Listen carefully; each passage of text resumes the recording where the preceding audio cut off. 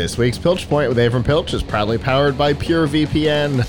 If you're looking to obfuscate your internet browsing from your ISP, from Google, from Facebook, from a number of other companies, a VPN is a great way to do that. And right now, they've got PureVPN has got some pretty great deals with up to 70% off, which is essentially $3.33 a month if you do a 2-year plan, which is a really great deal.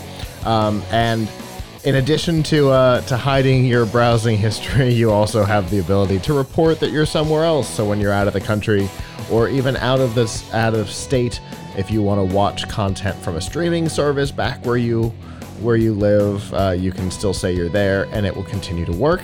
And if you want to find out about all of the features that they offer and get this great deal, you can go to pilchpoint.live/PureVPN.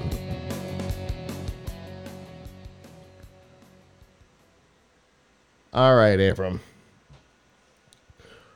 What have you got for us this week? So I wanted to talk about upgrading your PC. This week we put up a really helpful story from our new Tom's Hardware graphics editor, Jared Walton, who is an incredible expert on graphics cards. And his story is about finding out what graphics cards are compatible with your computer, because some people may be wondering, if I have a computer that's a desktop that's a little bit older, maybe 6, 7, 8, 9, 10 years old, can I buy a new graphics card and put it in? And so I wanted to talk about that briefly, and then, not just your graphics card, but really, how do you know whether your computer is upgradable and whether it's worth your time and money to upgrade it? So the good news about graphics cards is that if you have almost any desktop that was made in the last 10 years or so, you probably have your motherboard almost certainly has PCIe slots on it, PCI Express slots. And if you have a PCIe X16 slot, like most of them would have, then you can probably use even today's most cutting-edge graphics cards. Now, there's several caveats with that. One is that, do you have enough horizontal space to put the graphics card in, or is it going to knock into something and be blocked? Two, do you have free PCIe X16 slot? Do you have enough power supply? Do you have a good enough power supply? Most modern day graphics cards require at least a power supply with at least an 8-pin, a special 8-pin connector, or an 8-pin and a 6, or an 8 plus 6-pin connector for the higher end stuff. That's like 2070, RTX 2070 and higher, or AMD RX 5700 and higher. Or if you are getting like the top of the line RTX 2080, you need a dual 8-pin power supply. And your power supply, probably you'll want to be, if you're using a modern graphics card, at least 500 watts. But you could get away with maybe a 450, 350 if you're getting a really low-end graphics card like the GTX 1650. Now, the question though, forget even whether those model numbers I said to you make sense, is, do you actually get a benefit from upgrading? And that's a question that you can ask globally, not just about your graphics card, but about upgrading your RAM, upgrading your CPU, upgrading your power supply, upgrading your storage.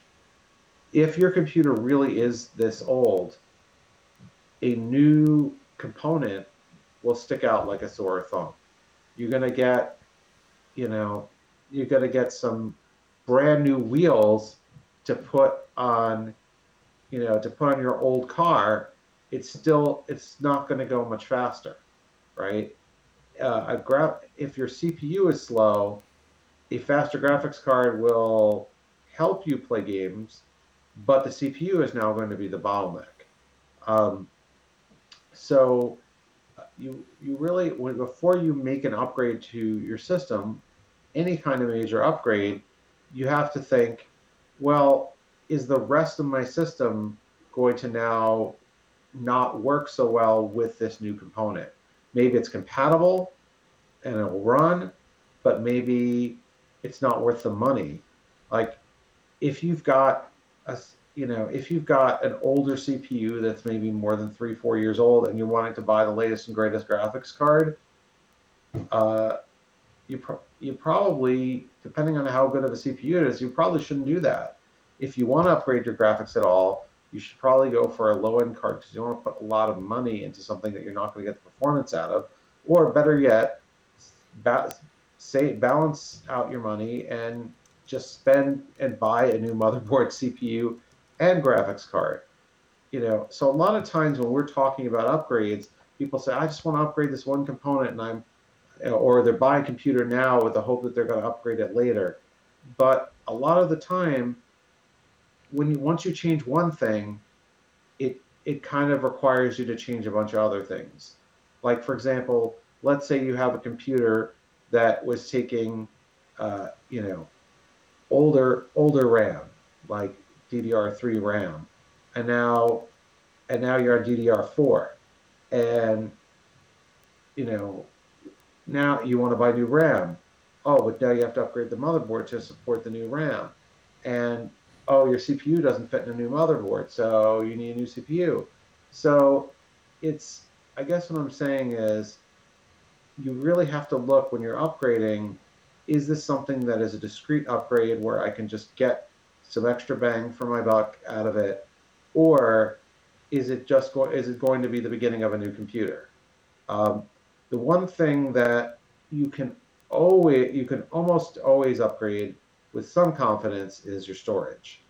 If you want to, most computers in the last 10 years have SATA for their connecting to a hard drive or an SSD.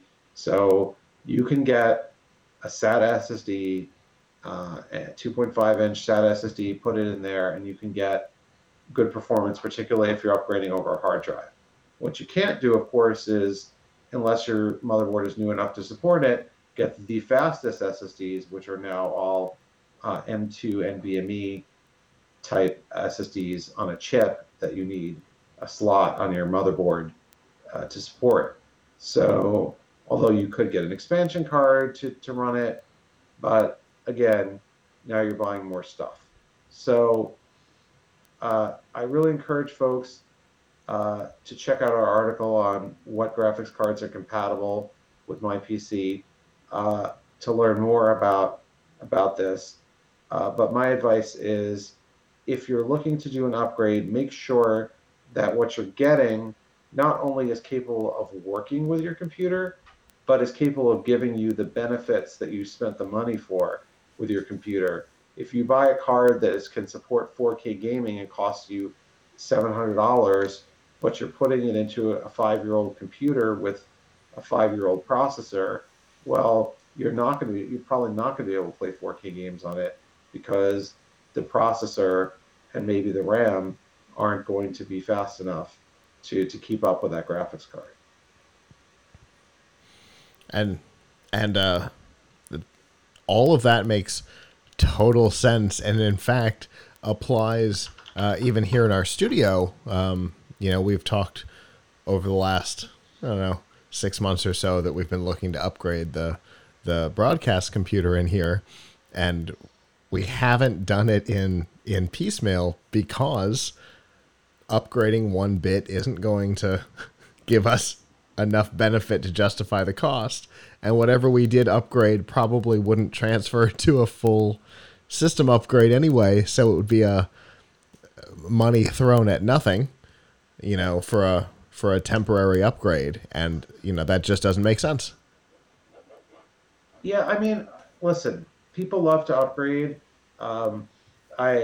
They love to rebuild their computers. I used to rebuild my desktop like every 3 years, and I had but the one piece that was always the same is the least expensive piece, which is the case.